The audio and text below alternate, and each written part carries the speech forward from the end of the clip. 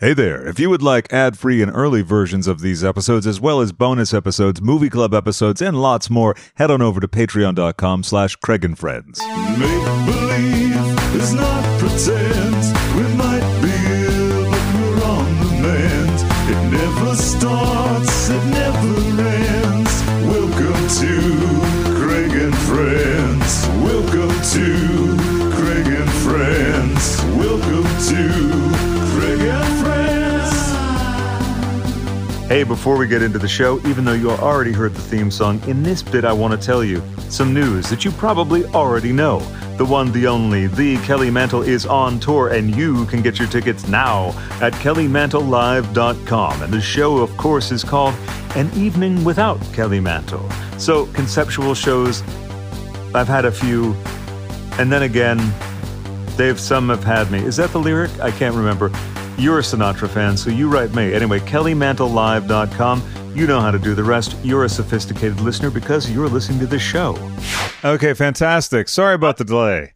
Well, it's highly unprofessional. I'm going to tell the aliens all about it. Well, I know, and it's a shame because I know they're looking for some folks to collect, get up there, and do their thing with, and I don't want to say what the thing is because they're already pissed at me. Are they? Well, now they are because you're going to tell them what happened. I don't know if there's something I can do. Maybe we can barter something afterwards. I don't know. Just, just this once to sort of give me a pass. Well, I'll go ahead and let it pass. I mean, the fact that I had to cancel like 100 million times. How do I get this to go to full screen? I can't see anything that's happening. I was wondering that too. I'm always thinking, is it window or is it view? Okay, let's figure this out together. So there's view. Then window, yeah. Oh, do you know what? I think here's the thing. This is the one application where you go to meeting, and underneath it, then it'll say full screen. I know, but why can't it go on top and bottom? Well, that's a question for a whole nother segment, which we'll get into. But let's see. I think next to Zoom US, then it says meeting, and then there's a drop down, and it should say full screen or enter full screen. Exit full screen. Oh, maybe you're already in full screen. Oh, there we go. Now I can see things. Isn't this amazing? Look at this. The other thing, sorry, go ahead. After all of this, I would finally. What does speaker mean? There you are. Now it puts me little. Oh no! Wait, I know. I got it. There's one other thing, and the funniest thing is, you'd think that either of us would be like, oh, I'm an old hand at this, because how many Zooms have we have to do? Zoom is not intuitive. So, okay, if you go up to view on the other corner, and then you select gallery, that'll give you the 2-panel thing. Otherwise, it does. Oh, isn't that wonderful? It's just delightful. How are you, Craig? I'm pretty good, thank you. Thank you. Awesome. I just started listening. I just this morning listened once again to the latest, most cutting edge record, the Eagles' Hotel California, because I like to stay on the bleeding edge of things. You have your thumb on the pulse of modern pop culture, honey. I appreciate you recognizing me for that. Yeah. And now, how are you? And how's your day been so far? Well, it's been wonderful. It's a sad week because we lost a saint, Sinead O'Connor. And speaking of albums, I regularly listen to most of her albums on the weekly whenever I'm putting on my makeup. But I have definitely been listening to that all week, and I was listening to that earlier today. So I'm very mournful and very sad, but I will try to go ahead and brighten my spirits for the sake of this interview. Well, thank you. And I'm going to try to do my part. And I say try because, who knows if it's going to work. I'm going to try my part to facilitate that, at least a small part of that. Lift the spirits, As you're lifting mine, too. It was one of those days where you're a little grumbly. Like, I'm like, yeah, I'm good. But how do you have, I'm sure maybe you have this, though lest I assume that might cancel that helping with the aliens thing. But anyway, I don't want to assume that. So what is your biggest challenge sometimes when you wake up in, say, like the least productive or least helpful mood? What's my biggest challenge with that? Yeah, like say you were having a bad day or had like a crummy morning that sort of bled into the rest of the day. What would that look like for you? Well, I mean, I'm already a schizophrenic person, and I have multiple personality disorder. So what I do whenever one of my personalities or I am in a really bad place, I just change over to another personality and become someone else for the day. And so that kind of helps me get through it, until that person can't take it anymore, and then I become someone else. So in a way, despite any mental condition, like for mine, there's a sort of aspect to it with yours that's like, you know what? I've worn this outfit for a while. I'm going to go to something else. Currently, I'm just addicted to wearing this Pia Zadora jacket. Well, I love Pia Zadora. Oh, isn't she amazing? Oh, wonderful, wonderful. I think Jackie Beat has a lot of her wardrobe as well, I want to say. Or maybe it's not Pia Zadora. Maybe I'm wrong. But I think Jackie has a few of her, what are those called? Sarongs or whatever those things. Yeah. Things. Shawls. Yeah. I had the great fortune of taping with her at her home in Las Vegas. And it was great. And also at the end of the interview, she had an appointment and we ran a little long. She goes, "Oh my God, I forgot I have to go to this thing." She just left me in her house. Like a very kind. Yeah. Did you rummage through her drawers? Well, Come on, tell me you did. Yes. Of course, I had to. Rummage through Pia Zadora's drawer. Wait, I got. You have to rummage through Pia Zadora's drawers, honey. You really do. When you get the opportunity, you got to seize it, right? It's like Stevie Winwood once said, or sang many times, when you see a chance, take it. I want to get back to the multiple personality disorder because I think everyone has something, right? Yeah. It presents maybe stronger or lesser, and it's really about how we deal with it. And I'm curious when it first presented for you and also how you were able to recognize it, because that's not necessarily the easiest thing to recognize. Well, it presented itself as far as I can remember. I mean, when I was a young child, I would always, go in and out of different personalities all the time. I was kind of a little Reagan child. I was a little exorcist, a little Damien, a little Omen in me. And my parents were terrified of me for many years up until I was about 5 or 6. And so as I got older, I finally went to see a therapist just to see, what this whole thing was. Because, that's kind of when I first heard about it. And she told me that's what it was. And I said, I think I'm just an actor. I think all actors have a certain degree of, multiple personalities living in them. But she told me that was not the proper term to use, that I was supposed to call them headmates coexisting in my headspace. And I said, well, bitch, if they're living up there rent free, they better start making some coin, honey, because I'm going to start charging. You know what I'm saying? It's a lot going on up here, There's a lot going on. And then you I sorry, love it. Go ahead. What? Oh, I said I've embraced it and I love it. And I turn my mental illness into art. That's what I do. So, that's the smartest route to go through, because when we're like, I gotta hide this, which how you get, well, I'm not good at hiding anything, Craig. Which is really a great thing. It's really great. And with my condition, bipolar, like I got diagnosed, and when I got diagnosed, I'm like, oh right, I've known that there is a huge bloodline history in my maternal side. So it's always like, well, if your father, maybe you will, maybe you won't. Maternal side, with the grandmother who had ECT, and my uncle, because it was the 60s, they loved to do this kind of thing, not diagnose it. So he had a nice life of alcoholism until lithium poisoning. That sounds like a ride. Right? Exactly. It's like, hey, I'm going to live life to the fullest, sometimes to take it to the limit, as the dead Randy Meisner. To the limit. Oh, hell yeah. I love it. I mean, my man loves it too. He's like, I never know who's going to come home. I never know who I'm going to go to bed with. Do you have, oh, sorry, go ahead. Oh, no, I was just saying. Okay. That's the only thing about Zoom that's strange, is that sometimes you can't really, usually in person, you can sense like, oh, the person's not done. And you have a wonderful. Can you hear me okay? Oh, I can hear you perfectly. I think it's more that I kind of depend on nonverbal cues, which is probably extension from being hypervigilant about trying to, as a kid. All these gifts we get. Do you have different names for the different personalities? And is that correct to refer to them as personalities? I think you did, but I want to make sure. When I see your Zoom, that's weird. I'm sorry, say again, because as You I sound said, like a trampoline. It's going. you know what? Tell you what, I'll send you a new link. Get Sometimes Zoom just fucks up. So how about this? We'll hang up. I'll send you a brand new link, and it'll be like a brand new day. Does that sound good? I'm sending you. Well, I think it's stable now. It says stabilizing. It's good that something's stable here because I'm not. I don't want to speak for you. I'll repeat the question then. So personalities is the correct way to. I guess. Well, if it's multiple personality, but that's it baked into the title. Do you know? Because I don't know anything about this really, except for Sybil, which I know movies are typically the best representation of anything. How many do you have, and do you have names for them?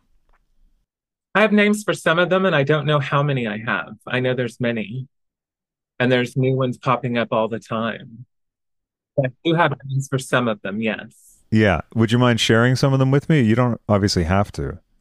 Oh no, anytime that I have to do any business calls, Dolores takes over. So Dolores, Dolores is very tired and she doesn't want to talk a lot, It's Dolores takes over. Yeah.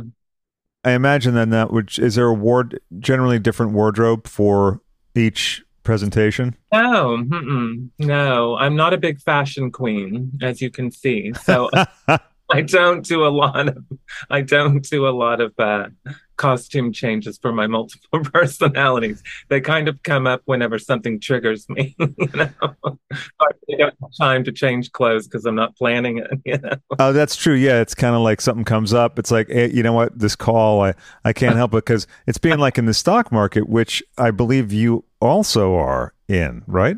Did Tammy Brown tell you that? No, I think it was the Johnny McGovern interview where it was discussed. Yes, I love playing my stock markets. You have to, I mean, listen, I'm a self-made woman. Well, you are, and it's very impressive. When I heard that, I was like, I kind of wish I had done that. And it's something I'm always like, I should do that. And then I don't. So in the next year, maybe I'll solicit a couple tips from you about sort of getting into it. Absolutely, yeah. I've always loved numbers. I'm very weird in that way. I'm an artist, but I've always loved math, and it's given me a sense of stability. Because I remember when I was a senior in college, I was a theater major, acting, and my professor came to me and he said, "Okay, this is what you need in order to graduate." And he said, "You need 3 more hours of just a course of something." And, I think he said it's in this department. Yeah. And I'm like, "Can I take an advanced algebra course?" And he's like, "Excuse me?" And he's like, I was like, "I want to take an advanced algebra course because it gives me stability." So I was in there with all these like engineering majors and things like that. Like I'm crazy when it comes to numbers. I'm all like, and I got like a straight A's in the class and I was blowing everyone away. Like I'd go to the chalkboard and figure out all the little equations and stuff. And everyone's like, "You're an actor?" And I was like, "Yeah, I'm not doing this for a living." I'm actually acting that I'm a math whiz, but I'm so good at acting that I can make it happen. So you had a bit of Goodwill Hunting going on. Very that, yes. When you saw that movie, did you have a feeling about it in the manner of sort of relating to it? Because that's a movie generally outside of what I can, I guess like chess people would have been like Beautiful Mind. We're going to go see that representation. But for me, I'm like, golly, that's a wild, because it's totally out of my wheelhouse. Yeah. No, I definitely, when that came out, I was like, oh my gosh, I didn't have words then to put to anything, but I was like, that's me. I get that. Yeah. I'm from the Boston area.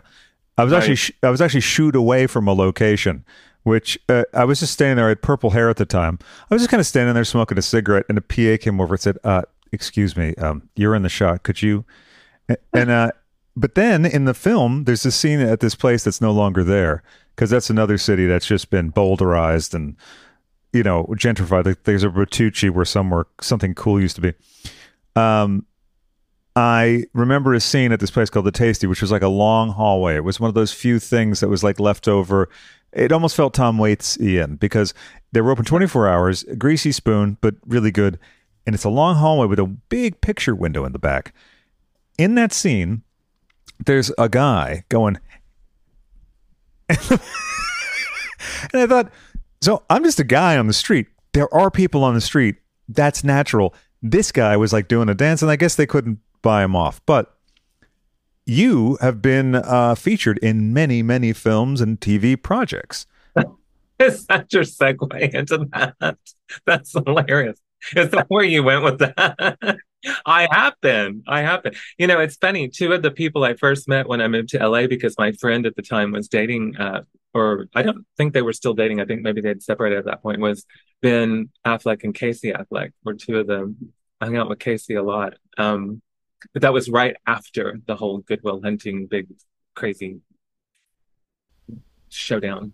There was a whole phenomenon. Like it completely swept everything. These two guys had come from Boston, and they wrote the script, and they're like winning Oscars and stuff. It was wonderful. It was great. It was. It was an inspiring sort of thing. What's that? Robin Williams.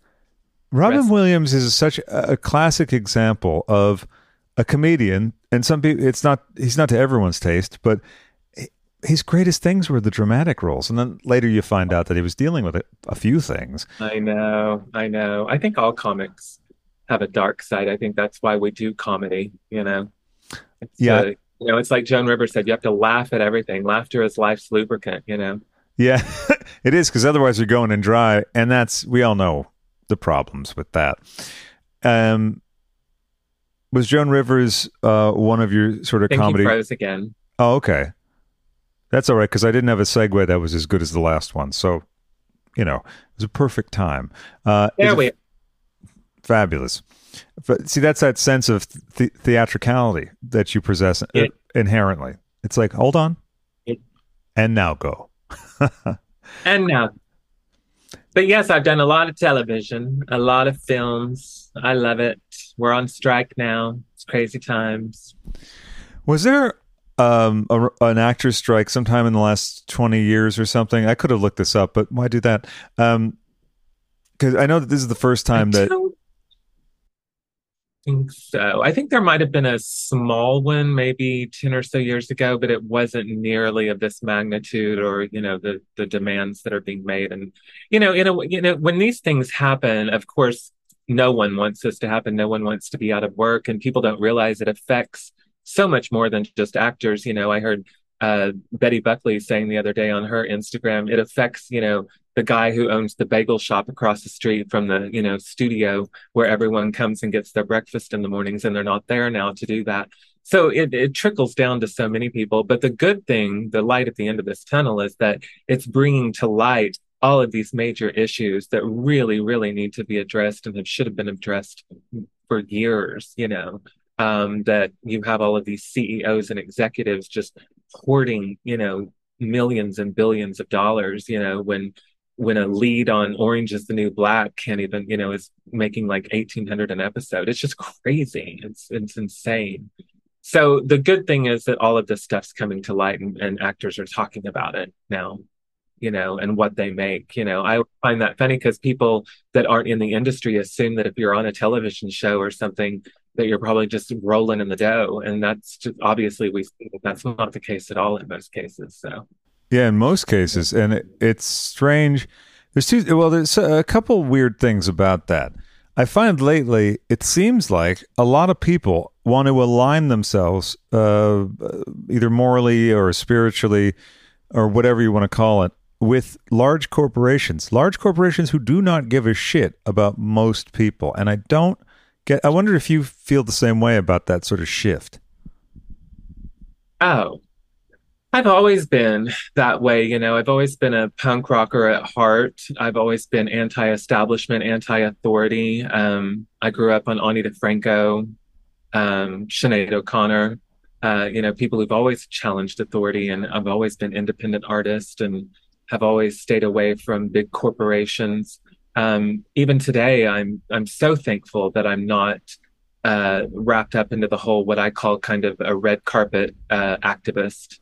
It's the ones that show up on the red carpets, to say, "Oh, I'm an activist here for this big event, and we're getting ready to go have, a big $500,000 steak dinner at this big gala, and we have a wonderful celebrity showing up to speak and perform, and I'm so happy I'm not a part of that whole rigmarole because it's just disgusting to me, quite frankly. But yeah, no, I'm totally, yeah, I've never been pro anything that's a big corporation taking over, because they don't have human interest at heart and they don't have the art at heart either.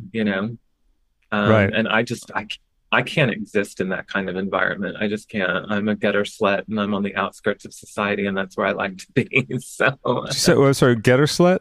Is that what you said? a gutter slut, yes. Oh, yeah. Okay. Yeah, you have been. And tell me about the first steps you took. Cat. What's that? I'm an alley cat. Two things about that are really impressive. I think it's great to be able to recognize that, especially seemingly at the very beginning of your career, which spans many disciplines. Which came first, the interest in music or the interest in theater or comedy? Both. Yeah, both. Ever since I was a little girl, I was interested in both. Um, there were lots of influences. Obviously, I grew up in Oklahoma, so I was heavily influenced by country music, Dolly Parton, Loretta Lynn, Patsy Cline, Johnny Cash. So that kind of intrigued me as far as becoming a songwriter and playing guitar and writing life experiences to a guitar. And then I would watch reruns of the Carol Burnett show, and she incorporated a lot of music into her shows as well. And that was where the theater side came in that I was heavily influenced by because I was like, oh my gosh, I want to play all these characters and make people laugh and, dress up in costumes and write skits and, all that stuff. So they kind of all happened really, really early on. I knew like when I was 5 or 6 years old, I was like, that's what I want to do. I want to do both of those things. And then as I got older, I kept having people tell me, well, you can't do both. You can't be a stand-up comedian and then go sing sad songs on a guitar. And I was like, yeah, you can. Like who's to say you can't? I mean, I've even thought about singing the sad songs at the stand-up gig and see how that might go over, just Yeah, give a little multi-flavor experience. It sounds to me like that would be good. I always love when I go to a show, and even if I'm familiar with the artist in question, there's something that surprises me. Like I love that. And I think also most people do. People don't know necessarily what they want until they see it, which is why something like Jaws did so well, or Star Wars, or any of the big blockbusters that unfortunately changed the industry for not the best, but it's because no one was like, oh, you know what I'd love? This drama with Diane Keaton, maybe, going, not having something good happen to her by Richard Gere. This is great, but we're a little dark right now. And then Jaws happens, and like, Jesus, I love this movie. But no one would have been like, oh yeah, there's a shark? Said who would have thunk? I love all those movies, though. All those 70s. I mean, not that Jaws, I don't know. When was Jaws made? 77. Oh, was it? It was. Okay. And then when you said Diane Keaton, I love all those 70s movies. The Actors Studio, Robert De Niro, Al Pacino, Meryl Streep, Diane Keaton. I mean, it's just that acting, because it was shifting at that moment in time where actors were becoming less performative, as they had been, in the Joan Crawford, Katharine Hepburn days. And it was, well, Katharine was really a woman who kind of went with that shift. But they started getting so real, and I just love those movies from the 70s. Midnight Cowboy, and they're so good. They're so good because there's an authenticity. Saturday Night Fever, even Saturday Night Fever. I just rewatched that like a couple of weeks, a month ago or something. As cheesy as you think of it, when you think of it, you think disco and John Travolta and the story and the acting and the performance. I mean, and the camera angles and everything. It was so good. I mean, it really is like a really good movie. It is. Like It's such a fantastic and dark. I love that. What's that? Sorry, you said. I think we froze a bit. That's okay. That's the theme of this episode. I think we're frozen again. Oh, okay. There we go. Ta-da! What's that? And we're back. And we're back. Thank you, listeners, dear listeners. We're giving you a special treat because that's the unexpected feature of this show. We didn't want to tell you at the top of it because it wouldn't be unexpected then. My favorite films are those, let's say, sometimes I tell people this one's really rough. And I'm like, if I'm telling you that, you know it's rough because I love a dark film. Looking for Mr. Goodbar, I've been obsessed with for a while. My obsession has been reignited. And if you haven't seen it, it's hard to find. It's not on I would love to send it to you. And I'll be doing a movie club on it at some point. So we'll talk about that. Well, if, you know, because Keaton didn't do a lot of dramas. When he's here or a comic actor in something like that, you're like, oh, yeah, this is fantastic. Mm-hmm. One time I missed Pacino in person because there was a breakup. I went to go see two real cheerful films, Panic at Needle Park, which is about junkies. And there's like a 3-minute scene where they're all talking about all their dreams that won't come true. And there's a close-up for this whole time on someone getting their arm ready to shoot up. And I just went, today's not the day. I left. Yeah. And one of the guys at the theater goes, oh, are you leaving? Are you not going to stay for Scarecrow, which is about two hobos, Al Pacino and Gene Hackman, just trying to make it work in the 30s. So, another up with people kind of knee slapper. So I said, I might come back. And he goes, you really should. It's a good print. And then later I told my neighbor, yeah, I left. I was bummed out. And he goes, oh, was that the screening where Tarantino brought Al Pacino in to talk to everyone? And I went, yeah, I guess it was. But we were talking about favorite films and stuff. Do you remember, because obviously your interest in all the many disciplines of the art, do you remember the first movie or artist that really kind of grabbed you? And I know you said Carol Burnett, but in terms of, I guess, music besides that. Well, it's interesting you said that. I remember seeing Sissy Spacek portray Loretta Lynn in Coal Miner's Daughter. I remember seeing that. I want to say I was pretty young. Maybe I was a little older in junior high-ish. I don't know for sure when I actually saw it. But I remember the first time I saw it, I mean, she embodied that role and she sang all of those songs and sounded almost exactly like Loretta Lynn. So that's a great example of what you're asking is that is someone, and she's one of my favorite actresses. My God, the Robert Altman, Three Women with her and Shelley Duvall. It's one of my favorite films in the world. And I just, and Carrie, obviously, anything Sissy Spacek does is amazing. But I remember that being one of my first times seeing someone be such a great actress and a singer and portraying someone real, and she won the Oscar for it, obviously, most deservedly. But most deservedly, yeah. That was like a big turning point for me. I was like, so I kind of delved into her like whole body of work, and I just love the subtleties and the Sissy's just, they can just get a shot of Sissy Spacek and you see subtext, just there can be a million things going on with that one shot in her mind. And she's topless in Welcome to LA. So there's a nice oh yeah. Welcome to LA. Yeah, it's if I have a rip, I'll send it to you. It's I think Alan Rudolph's first movie. Clearly you're a big Altman fan as well. Altman produced it for Alan Rudolph, whose films are very interesting after that. One called Remember My Name, currently on Prime, very hard to find on video for a long time, as was Three Women.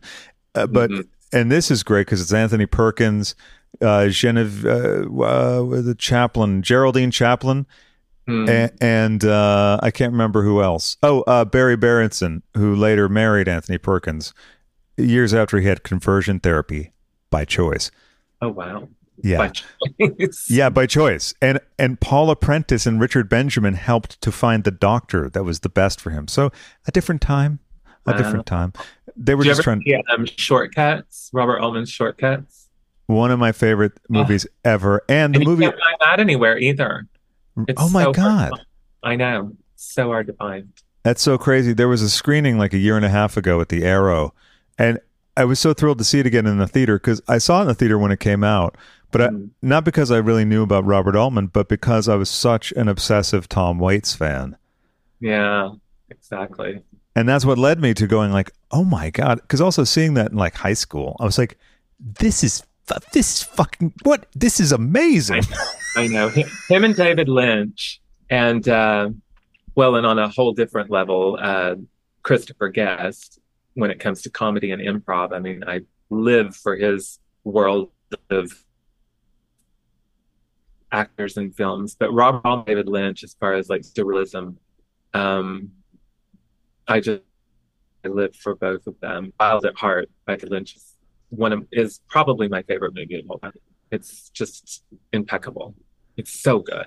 It's so great. And I It's got so to good. see that recently. Recently, I don't know, the last couple of years, it's hard to keep track or understand time.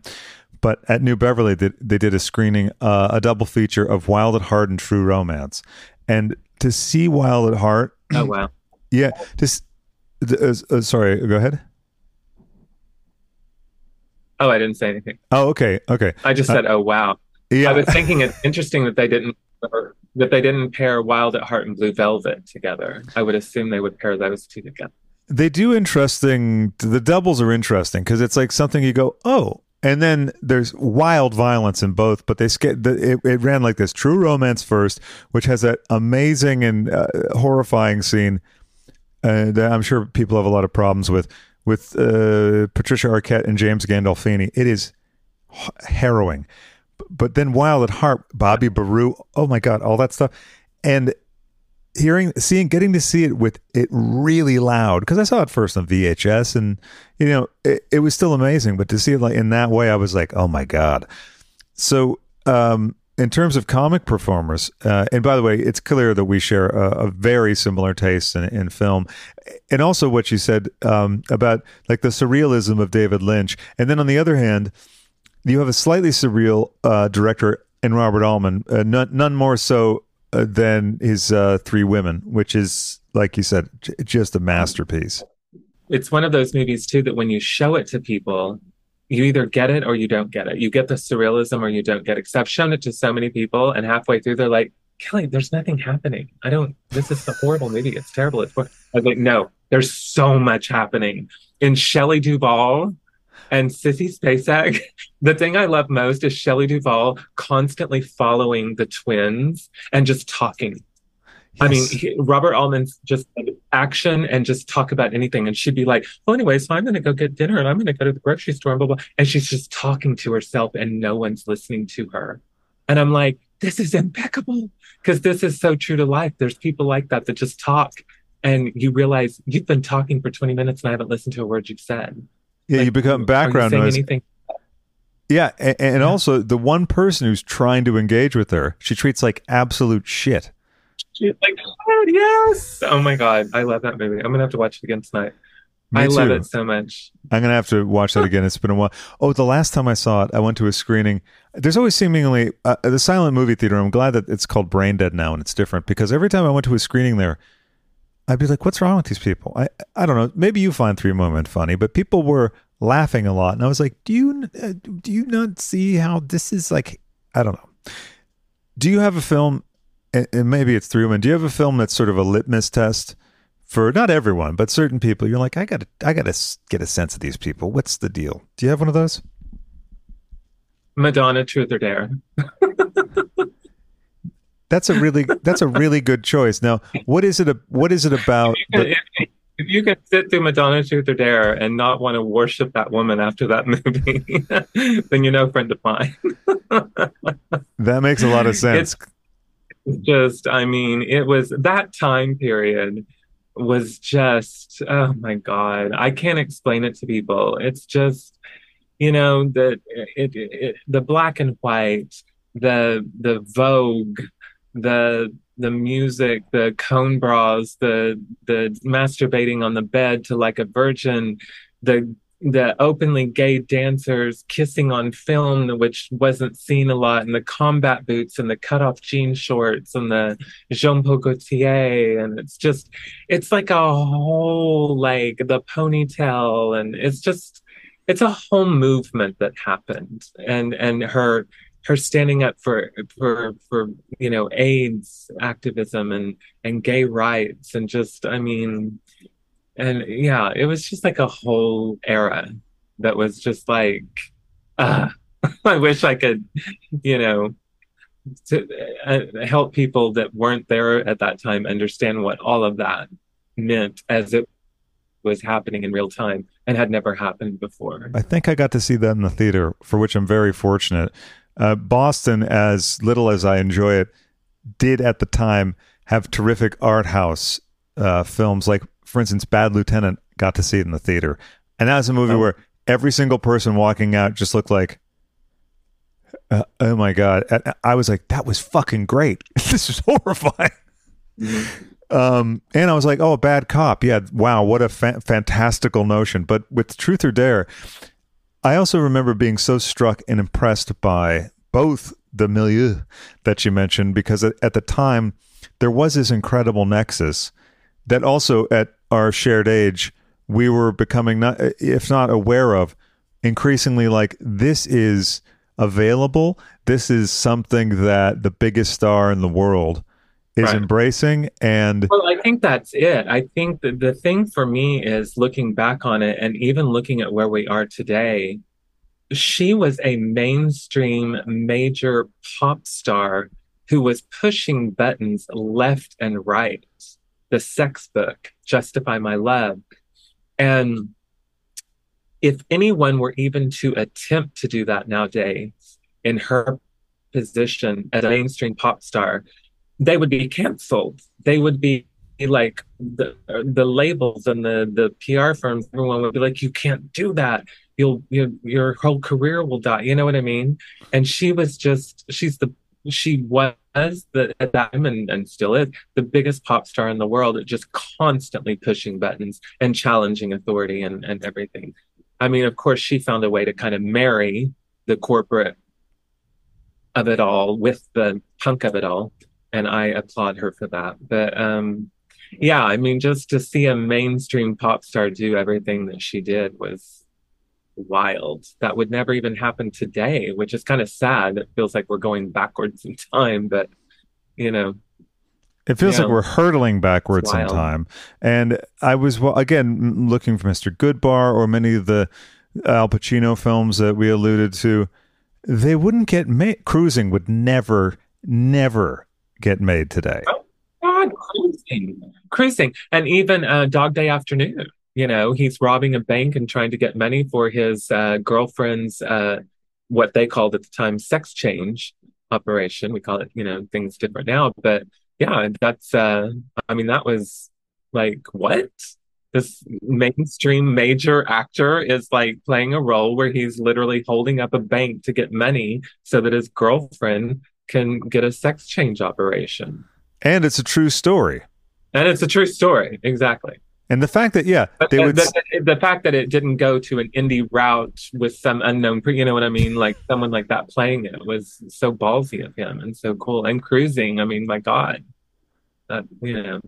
That and also the director is one of my favorites, just continually making, I mean, first off, The Exorcist, French Connection, To Live and Die in LA, which, by the way, that's playing August 1st, Tuesday, August 1st. If you're free, please come see it. That's a film that I show people, and I always tell them, listen, do me a favor, don't read anything about it at all. Just trust me. Come to it. You're a movie, let's say a cinephile.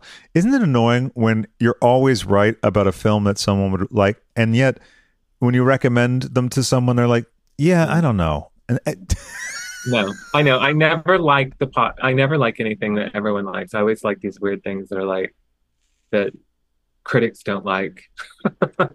And then when critics love something, I watch it and I'm like, what? I'm like, this is awful. I'm like, what are you talking about? This is terrible.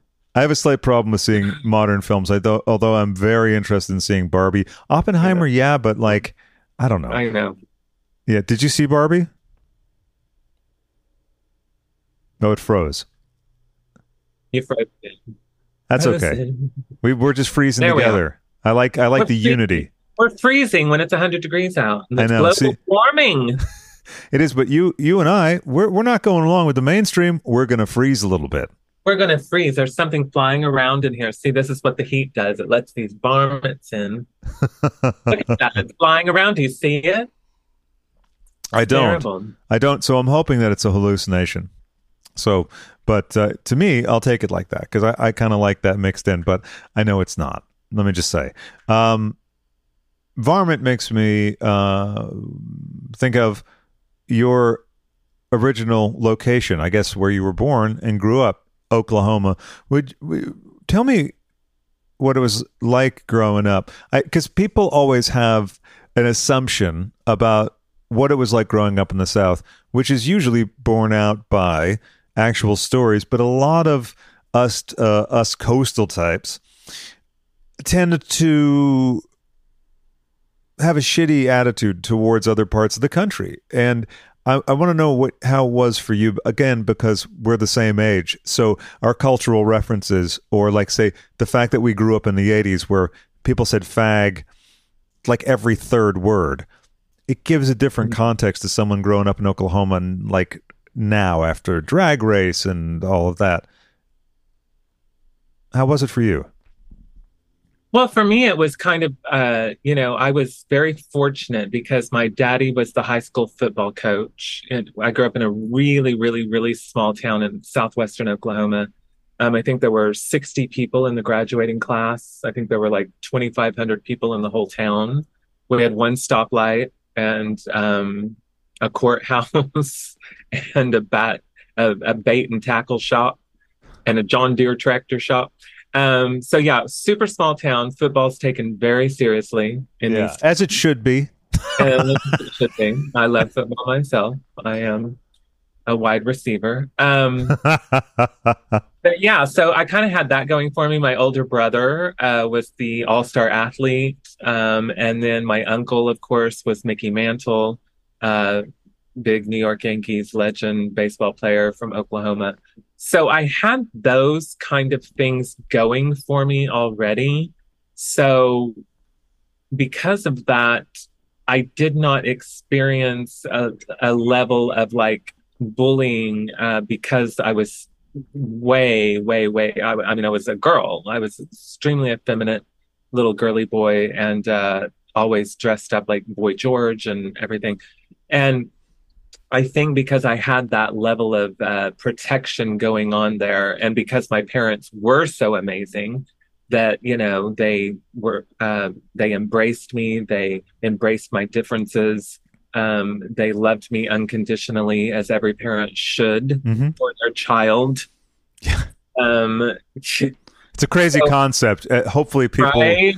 You're going to have children and they turn out gay or trans or bi or lesbian or something, love them unconditionally because that's your job as a fucking parent.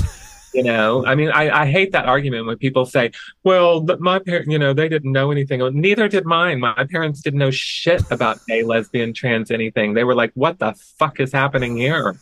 And they were like, you know what? We don't understand it, but we love you. And I went to my dad in the 7th grade and I said, Dad, you're literally throwing a football at me that I'm never going to touch because it's dirty. It falls into wet grass and I'm not going to get wet grass on my hands. I'm going to stick to acting and singing and I'm not doing this anymore. It's ridiculous. And he was like, I think that's the best, wisest thing you've ever said. Please don't do this. I said, thank you. So we got that out of the way. But yeah, no, I didn't, I was very fortunate. My parents instilled in me a lot of confidence too. And I think I carried that confidence with me in this small town. And it almost established this thing in me that said, I don't give a fuck what people think of me. And I almost loved the idea and the fact that I was different than everyone. Like if I were to walk into a room and I not be different than everyone, I didn't like that. So I kind of love the fact that I grew up in an environment like that and did not grow up in a big city like LA or New York or something. Not to mention the fact that I would probably be dead by now because I would have been, a hooker on the streets, like hooked on any drug that came my way. Um, but so yeah, I embraced. I had a wonderful childhood, and I was allowed to be who I want to be. I was allowed to uh, have a wide imagination, just go out into a field of corn and play whatever I want to play and be whoever I want to be. And So you were one of the children of the corn. I was the children of the corn playing like I was Wonder Woman. It was amazing. That's good. I wish they had that in the film, but I know that they changed the true story to just make it about Malachi or whatever. They always, they dumb it down. Sad. Right. But that's a wonderful thing to hear. I had read some bits and bobs about that, but I also like to point out that the perception. I do feel for people that grow up in. I'm sorry. Can you repeat that because it froze? I'm sure I'm freezing now. It froze for a second? You said you're really happy when you are. Oh, I was just saying I'm very, very fortunate for that. But I definitely understand that's one story when you grow up in environments that it's hard. It's tough, definitely, and especially with everything going on now.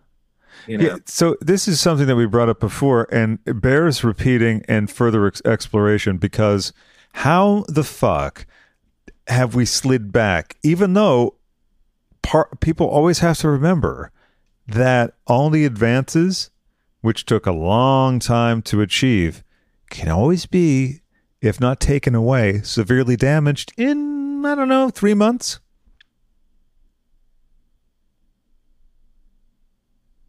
To what? Oh, so like the rate of destruction is so much greater than the rate of achieving certain things, which oftentimes are taken for granted, often in the way or similar to the way that we were talking about in the 90s, where it seemed like, okay, Greg, culturally, this is an integration, and not even hit you over the head, very earnest. Now we like gay people, queer people, however anyone wants to interpret it, were just part of Truth or Dare. It wasn't like they're gay. That's a good thing. You should be nice to them. It was just introducing things to people. Yeah, we live in crazy times right now. I mean, it's really, I think what's happening is the pandemic, Black Lives Matters, all of these things kind of took the. Am I frozen? You know what? I this time I'm gonna stop this. Send you a new link. Sometimes it's just like you hang up the phone and it's fine. So I'll do that, and then we'll take our chances. How does that sound? We're there now. Are we here? We are, but this keeps happening. So let me just send you a new link. It's going to keep happening though. I think it's my thing. It keeps saying bad connection, but I don't have a bad connection. I have all my bars. Oh, okay. Huh. You know what? Honestly, let's just try the humor me. But yeah, what I was saying is I think kind of, yeah. Just humor me because it keeps freezing. So I'm not hanging up on you. Mere moments later. There we go. And actually the pause enabled me to stand up and go, where the hell is my vape that I was actually using, not the empty one? And as usual, on the black couch, it was just sitting there underneath me. Which What's in your vape? What's that? What's in your vape? Just nicotine. I'm a massive nicotine addict. I used to be a heavy smoker. Not a heavy smoker. I'll just say now it seems like a heavy smoker because you think, God, that was a lot. And I used to smoke the Nat Shermans, the very long ones. I always wanted to smoke the Fantasias, but though they were multicolored, they just weren't as good. Were you ever a smoker? You alluded to a potential propensity for stimulants and other things. Oh, we're freezing again. You were right. I know. I don't know what it is. I alluded to what? You alluded to the potentiality, if you had grown up in New York or Los Angeles, of being a little bit out of it on drugs of many kinds, or maybe you meant just like Okay. Sudafed. What's that? Uh, no, I, I, I, I've done a lot of drugs in my lifetime. A lot. Nothing hardcore, really. But yeah, I was a cigarette smoker for many years. I think it kind of came with the territory. That's when I was going through my whole Lilith Fair phase, with the Indigo Girls, Tracy Chapman and Jewel. And so it was just kind of natural I started smoking weed and then cigarettes and all that. So yeah, but I don't smoke anymore. I smoke weed, but I don't smoke cigarettes anymore. What strains are your favorite? Sativa. I'm a citrus wave girl. I am a sativa girl through and through. I do not like indica. Honey, I'm tired all the time as it is. I don't need weed to make me more tired. I need weed to pick me up. So It's funny. yeah, I can't do weed. sativa. I'm sorry. Go ahead. Sativa girl is what you said. Okay. Um, Yeah. Mhm. so I can't smoke weed. Although before I got properly medicated for bipolar, which was just around Christmas last year, I was heavily using ketamine to self-medicate, which now I'm glad that I picked the right one because they use it in treatment for depressive disorders and everything. But it's a little hard to sustain that. Not great for your nasal passages. But weed, I've always flipped out when I had weed, which now it's kind of funny to me because, most people smoke weed. I would have a bit and wig out, and then I'd be next to people who are like, oh, yeah, I'll try ketamine. They'd have one teeny tiny bump and be like, oh, I don't know what's going on. I'd be like, I don't know what you're talking about. So, interesting. I don't even know what ketamine is. Oh, I know. Well, it's not popular amongst the performers that you mix with. So, no, but ketamine is something that is typically it's used, in as a what do you call it, anesthetic in surgeries for different muscles. But then someone realized that you could get high on it. To me, because I don't drink, I haven't for like 17 years or something. To me, it would be kind of like the goof up. I'd be like, I feel a little relaxed. So. With the yeah, well, although I tried that after being medicated properly, and I was like, oh, I'm getting all the side effects and none of the benefits, and I'm thankful that I was able to say, yeah, I don't think I'm doing this anymore. So, with you, Right. when you have a habit that you're not too fond of, like smoking, etc., are you able to just say that, or obviously smoking is a struggle because I have this in my hand more than my son has his pacifier in his hand. But yeah. So for you, I'm cold turkey. I'm very, very disciplined. I mean, that's the thing. I joke a lot about, being a wine and weed girl. I mean, I love my wine and I love my weed. And I talk about it a lot, and it's just kind of like a go-to, like, how do you, write a play? Well, I smoke a lot of weed and drink a lot of wine. But the thing about me is whenever I'm in performance mode, when I'm not writing, when I'm actually taking what I've written and now taking it to the stage to perform, I don't smoke weed before I perform or anything. And if anything, I'll have like a few, sips of wine or something. So I'm very disciplined. Like when I decided to quit smoking, I just went, nope, done. Stopped smoking cigarettes, and I just quit the next morning, and that was it. I'm very much that way. A lot of people don't know I actually go to the gym 5 days a week too. So I'm a huge, crazy gym person, and I'm there on the elliptical an hour and a half a day, doing all my little lifting weights and all the cardio and all the bullshit. You have to. I mean, when you're 100 years old, like I am, you have to like do all this shit to like, stay looking presentable. well, it's funny because as I said, we're the same age, give or take a couple months, and I've never been a gym person because I had a lot of weight issues when I was younger. So I think I have a phobic thing about that. But I need to get over that. I've been taking more walks. I'm a bit of a shut-in, slightly agoraphobic sometimes. On my better days, are you like that too? Complete recluse. I'm a Cancer. So the thing about cancers is we exist inside of our shells. We're called crabs, moon children crabs. Are in our shells, and then we decide to come out, and then we go back in. So yeah, I'm very much a recluse, but it doesn't keep me from working out. Right, or performing. It's an interesting thing, isn't it? So let me see if my assumption is correct, that maybe going to parties isn't your favorite thing. Oh, terrible. If I can play a character, I'm totally good. If I get to show up and be a character on stage and become another person, I'm golden. If I have to show up somewhere like right now and be Kelly, it's horrifying to me. It's I don't know what to do. Like I'm like, how do I even talk or form a word or even move? You know? Well, the good thing is we scripted this whole thing out beforehand, and I just want to mention that so people understand. All rehearsed. All rehearsed. That's right. We did intensive rehearsal too. We did. Weeks. That's why it took us weeks to finally get together to do this, because we were going over the rewrites and everything. Right. Even the bit where it was like, "Oh, I'm sorry, we started late." That was one of the first things we wrote. Totally scripted. Now, when you post this, is this video that's posted? Is that all right? Yeah, totally. Good. Well, I mean, you dressed for the occasion. I mean, I had to put on all this shit for a reason today, but it's out the same day, so you might as well. Who's texting me? Find out. I want to know. Tell them I said hi. Oh, well, please tell. Is it Jasmine? Jasmine, my man. Jasmine's not my man. I misheard. I thought it was manager. But please say hello to your man for me. I will. Thank you. And I hope that we see each other in a social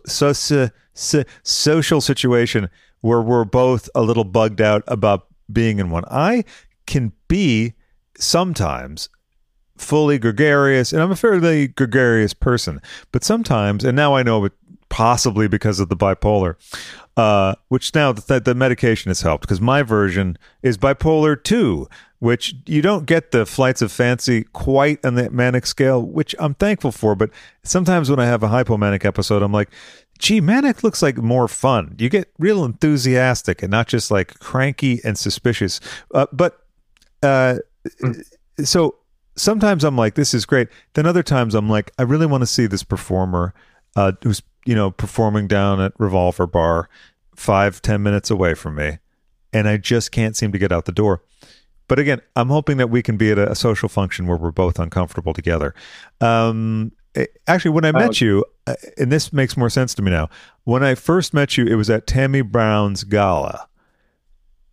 And yeah. And I was sort of doing a reporter on the street thing, but I had too much gear with me, so I was a little thrown. Also, one of the queens that was performing, I won't name who, was really coming for me, like in a sexual way, and which was flattering. But after a while, I was like, please leave me alone. Which one? I don't want to say. Or I'll say it and I'll bleep it out. Oh, it was the older performer. I can't remember their name. They're a veteran. They had Jackie? No. That I wouldn't mind that. But no, pulled hair. But yeah, because Jackie had her sexual awakening right about that time. It was like she went from 0 to 3,000. Right. I thought she was doing a bit. I think older performer. I'll look it up and I'll text you later. Now you mentioned your man. From what I recall from reading about you and the private detective work that anyway, you don't need to know about that because that might be disturbing. But you've had a long and fruitful relationship with your man. Am I correct? We have. I've been very lucky in love in my life, and James is an incredible person and such a cool guy. And I've been blessed with a lot of great people in my life. Absolutely. When did you meet and James? My best friend Tony and I, we still coexist in each other's lives, and we got together when we were like super young, like little teeny toddlers, right out of the wombs, out of the closet. So yeah, I've been blessed with so many amazing people in my life. Men. Now, in my I've life. recently noticed something or experienced something where, with the bipolar, I'm very good at masking it, and yet a friend said to me, "It's okay," because I was officiating their wedding, and I was having an episode, but I told them, and I skipped the what do you call it? Not bachelor party, but there's like the groom side hangout in Joshua Tree, and Ada, my partner, helped me to realize like I don't think this is a good idea. I probably shouldn't go, which is really good. But then 2 days before, I was like, oh, I should let them know I'm officiating their wedding. I'll be like, I said, everything, it's all good, it's gone. But they knew it wasn't. But you can mask, and I wonder, did you ever have a period when you were sort of coming to terms with what multiple personality disorder is, where you would try to mask, and if so, is that something you're able to do with your disorder? No, I don't mask it at all. I love it. I embrace it. It's definitely a part of who I am. As I said, as you get older, you learn how to manage it. I turn it into art. I don't see it as a problem. I don't see it as anything to hold me back. Um, and I think it's exciting. I think it's fun. But yeah, I'm very open about it. Whenever I start a relationship with someone or something, I'm like, by the way, I'm fucking crazy. So, like literally crazy. But yeah, I love it. I think it's great. I mean, that's the thing. Like, I'm getting ready to do this solo tour, and it's called An Evening Without Kelly Mantle. And I wrote this show, and it's about being crazy, but it's not just me. The world that we're living in right now is fucking batshit bonkers crazy right Yeah, now. And yeah, so I find it difficult to believe that anyone as stable and sane as you may be are not experiencing some shift in craziness.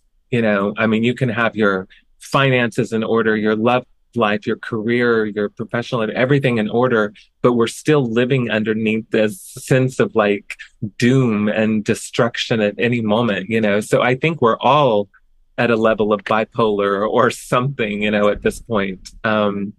And so what I try to do is I try to, like I said earlier, laughter is life's lubricant. Joan Rivers says you have to laugh at everything.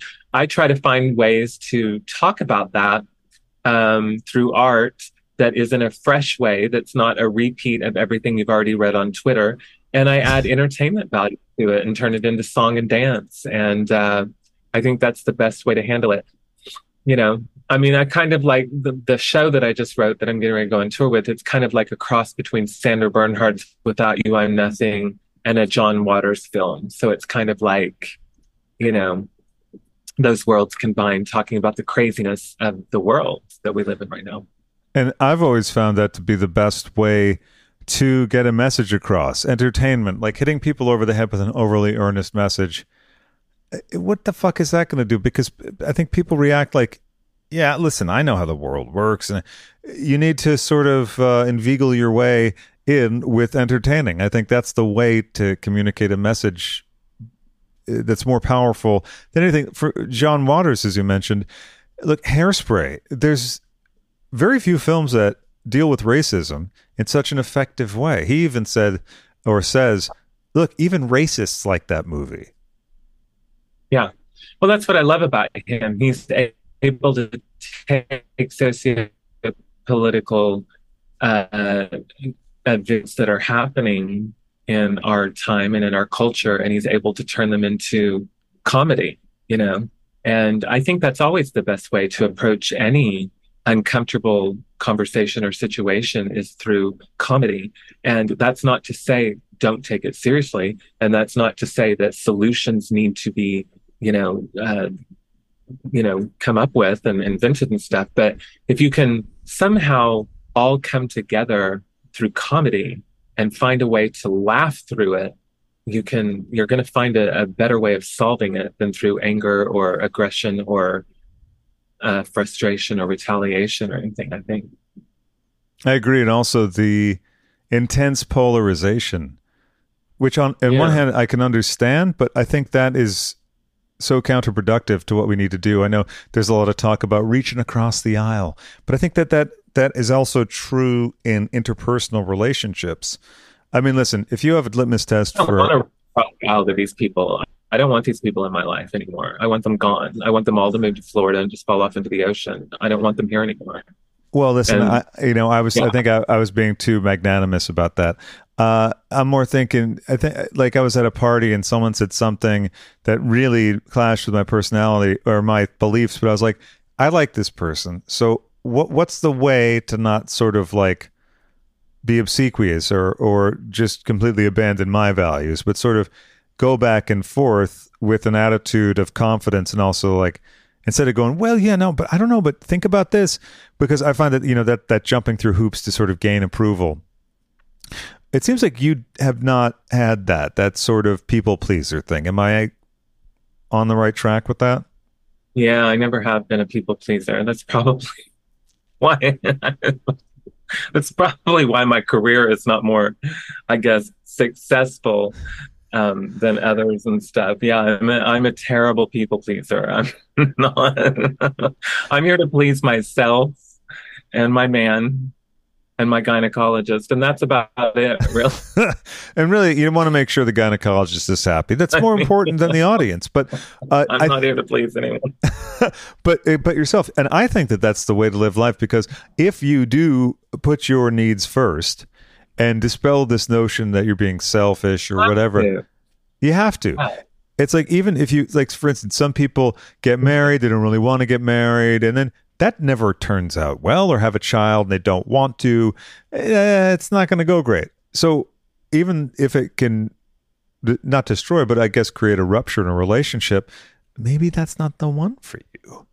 So no, absolutely. I mean, not to be cheesy, but it goes back to the whole RuPaul saying, how the hell are you going to love someone else if you can't love yourself? You have to be your best self if you're going to be the best for someone else. You can't be the best for someone else if you're not your best self.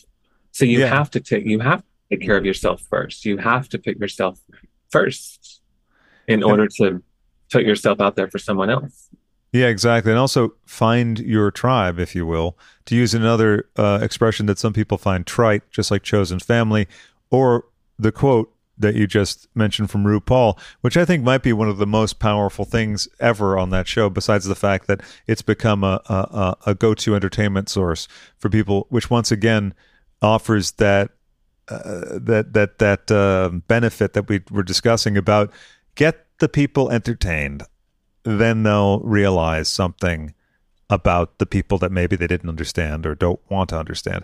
And obviously it's well-trodden territory about your experience with Drag Race. But if there's anything you'd like to add to that, which my sense is that you felt like you were cannon fodder, which was unfair. But do you have any other thoughts that you'd like to share about being on the show? And I'm saying this aloud so I can remember it, because I don't like to look at notes. Which again is the unprofessional thing that I try to emphasize by starting Zooms late. I guess I'll do your show. That's the thing I wanted to remember, and I'm going to write it down right now because I want to know more about it. But please, thumbnail sketch of your feelings about Drag Race. You mean Drag Race as a whole? I guess both that. It's up to you. If Drag Race as a whole or your experience on it. Well, my experience, I mean, listen, I love being. I'm thrilled to have been a part of it. I love being a part of the Drag Race culture. I think the fans are fucking amazing. I love interacting with them online. I think there's been a lot of amazing queens produced from the show. I've had the chance to work with two of the most popular drag queens in the world next to RuPaul, Trixie and Katya. Just finished their tour with them. They're two of the coolest fucking people in the world and hilarious. And so amazing to work with too. Like they're never. And I'm sorry, I didn't mean to cut you off. I was just going to say, or not going to. I did. Oh no, I was. Yeah, I just remember you had the thing with Katya. Yeah. Yeah, and then I did a couple shows with Trixie, and I just. So Yeah, exactly. They're just wonderful to work with and constantly hilarious, even when you're just at lunch. Some people are like Krusty the Clown. The light goes off and they're like, bleh. Not the case with them. Yeah. No, not at all. Not at all. They're so much fun. And I'm so blessed to have gotten to work with them. I'm thankful for them giving me this platform because, Drag Race did not give me that platform, and that's fine. It's not really my gig. I'm not a look queen. I'm not a runway queen. I can handle the comedy and the acting and the stand up and the music and shit, but I can't handle looks. I'm not, that's not something that I'm interested in at all. So it is what it is, and I'm totally fine with it. But going back on RuPaul's quotes, I do love that RuPaul has these canned quotes that he's used his whole life. And I've always said I love this one. And I'm not reading Ru. I live for Ru. I mean, she's legendary and she's done legendary things, obviously. So mad respect. But I do think that one of the quotes is so ironic and funny. It says, "What other people think of you is none of your business."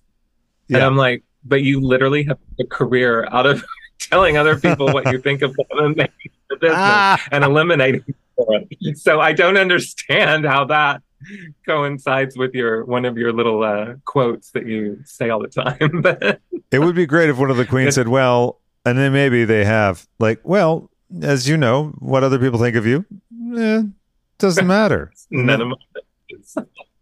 And then I think they'd be voted off. Something I've said a few times on the show, but I think, and to go back what we were saying about the culture being a little restrictive in terms of content, I don't like using political correctness because I think that that's been weaponized by a lot of evildoers. But the notion that she should be doing more than she is, and that's true in some areas, but the idea of canceling RuPaul and discounting what RuPaul has done in general, like the net positive is it's pretty good. But more important than that little show, which I think it's on the way up, and I really think they're onto something, and I think that one day it's going to crack through. But so before your show, also the reason, obvious to me that's obvious, is that why performers like Trixie and Katya and others venerate you, think of you so highly, take you on tour. I imagine you were the first choice that they had, just based on my knowledge of them. I believe is because of your assiduous dedication to just doing what you want. And that also, isn't it better to have maybe a smaller than other queens who have been on the show, but audience, but a dedicated audience, one that understands you? Yeah, no, I mean, I think it really comes from just, I mean, I'm an actor for. I'm sorry, it froze again. I'm sorry, it froze again. I think you said you're an actor. Oh, yeah. I was just answering your question about why some queens might choose me to be a part of their projects. I think it's because I'm an actor first before I'm a drag queen. I think that's just from my experience. I didn't grow up in performing drag in bars or nightclubs and having to come up with 5 or 6 looks a week and different numbers and every night. All of my drag started in theater, and I am impressed out the ass of these queens that are able to do that and come up with all of that, because I came up with, I was handed a script and say, here, play this role, but I had other people doing my costumes and makeup for me usually. So that's why I always say I'm an actor first and, before a drag queen. So I think maybe that's why, because just there's the acting is there. So yeah, well, you're an all-rounder, and as we discussed.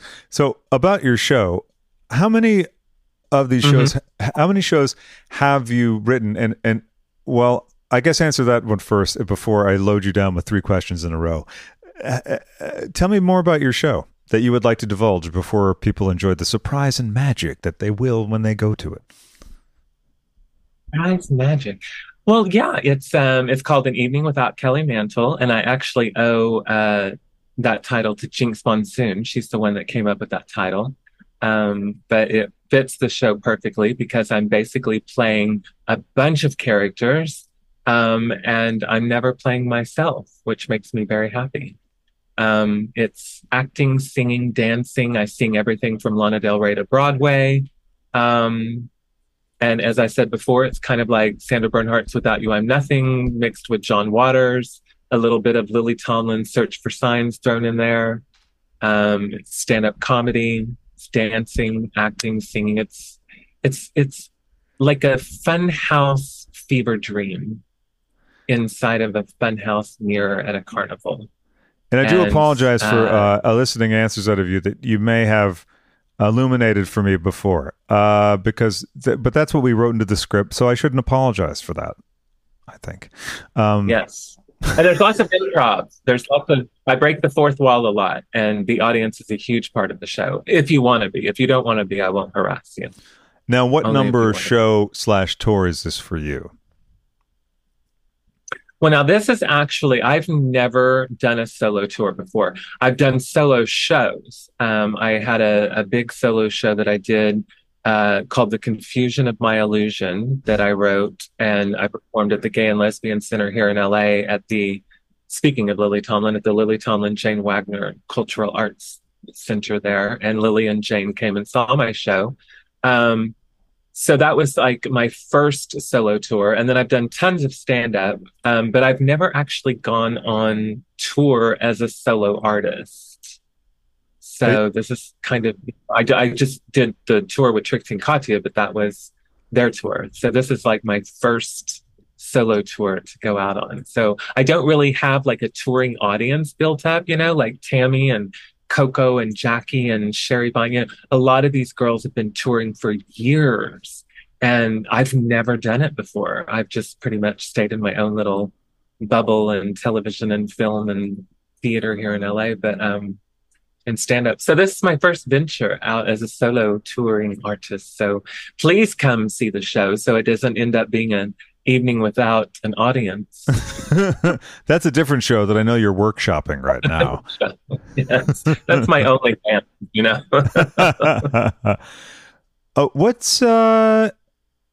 What's your sexual habits like? Not just with one person, but I'm always curious if your relationship, this is not the thing that's on my mind, your relationship and specifics every day, but I'm always curious about people's level of monogamy, what works for them, etc. So what's your bag? Wow. You're going to go there, are you? Mr. Craig. Indeed. I'm blushing. I'm blushing. Well, such an attractive lady, I must know. I just can't help my prurient interests. Right.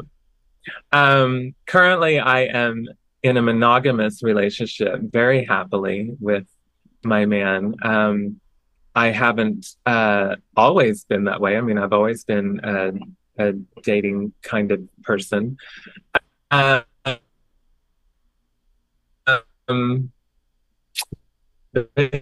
that's who monogamous together. Yep. I love being a pillow princess. I'm a mattress. Yeah. Well, listen, you do so much work and so much varied work in the rest of your life. Some places just a little rest and relaxation and edification. Are you? Yeah. Is my understanding that basically the rules are no touching from here up. This is off limits. Anything from the neck down, do not touch this area. Now, is that actually true? I mean, it's very funny as a joke if you wanted it to be, and if it's true, maybe that's insulting for me to ask. True. Yes, I make sure that. No, it's I have to have the lighting set up perfectly. The hair laid perfect. And what about makeup perfect? Yeah, well, certainly. I mean, that's essential to any canoodling. What was your first sexual experience? My first sexual experience. Well, I don't know. There was a little cowboy boy in Oklahoma that we were hanging out in a house together that was being built, and we were sitting on some concrete slabs, and he looked at me and he was like, "I want to kiss you." And I was like, "Okay." And he leaned in and he kissed me. And so that was like my first kiss. Well, it's such a romantic environment. I can understand the concrete slab, the exposed beams. Yeah. Yes, it was very that. And ever since then, I've only ever been like attracted to like blue color. So it definitely struck a chord in me. I've had my fair share of like athletes and actors and musicians and politicians, and none of them do it for me, honey. His fingernails are as dirty as his mind. You know what I mean? What's that say again? I said where his fingernails are as dirty as his mind. It's a beautiful thing. So would you be one of the ladies that actually enjoys the cat calling that is so often associated with builders? Huh? Would you be one of the ladies that actually enjoys the cat calling that is commonly associated with folks working on a work site? I can definitely respect any woman who does not want that, but it does not bother me in the least bit. Now, in terms of you appreciate it, and that's good. It's good that something that's usually so awful for many people, there's someone that enjoys it. That like certain films that we talked about. In terms of film, in terms of the television, you've worked with some really interesting people, namely Gary Busey. Now, usually in a chat with people, I've always find it kind of like annoying when they're like, hey, what were they like? Wow, what was it like working with Brad Pitt? But Gary Busey, I mean, I can't get enough info about that guy. Yeah, I know. And you know what's crazy about him? Well, first of all, he's an Oklahoma, well, not an Oklahoma, he's an Oklahoman as well. And, a lot of people don't realize he's actually, I can't remember if he won or not about Gary Busey. He was actually, I don't know if he won, but he was nominated for an Oscar. I think he might have won for the Buddy Holly story. Off the chain. Yeah, I think so. Yeah, I think so. I know he was nominated. I don't know if he won or not. He's either way, really impressive. Well, first of all, that movie was insane because we're shooting, they were night shoots. Yeah. No, he's batshit. I mean, you talk about someone who's batshit crazy, I think it's just from the amount of drugs that he takes a lifetime, even though he says he doesn't do them anymore. I think he takes so many vitamins that it makes him crazy. Like, he's literally crazy. And when we first met, we were in the diner that we were shooting in, and he walked up to me and he's like, what's your name? And I said, I'm Kelly. And he's like, I'm Gary. And he grabbed my tits and went, boom, boom. And I was like, okay, this is happening. And I think most people, this was right at the beginning of the Me Too movement. So I think most people would have taken that and ran with it and said I was sexually assaulted by Gary Busey on this set. But I just grabbed his tits back and went, burr, burr. I was like, if you can grab mine, I can grab yours. I mean, let's go for it. Yeah, fair is fair, so, as they said in Legend of Billie Jean. He was a trip to work with. But, yes. The great thing about him, though, is that he loves to do what I do. You throw the script out, and it's just action, and you improv. You improv. And that's what we did together, was we improvised all of our scenes together. What's the typical reaction for the directors on projects where you do that, which it sounds like you do that on pretty much every project? Well, I mean, I'm not allowed to do it a lot. And luckily, the director on this project was also the screenwriter. He also wrote the script. And so he actually encouraged us to do that. I mean, he's like, obviously, and if you're a good improviser, you'll know there's points in the script that need to be pointed out, even in your improv. Like, oh, you were wearing a red shirt that day, whatever. Certain things for the plot needs to be mentioned, obviously. But he was very like open to us just throwing it out and like, being in the moment. And clearly it seems he's very adept at it. Because, that improv bit with grabbing your boobs, and he, from what I remember, that wasn't on camera. Well, that's just improv, though. It's like, I'm going to this is a bold choice, and I'm going to embrace it.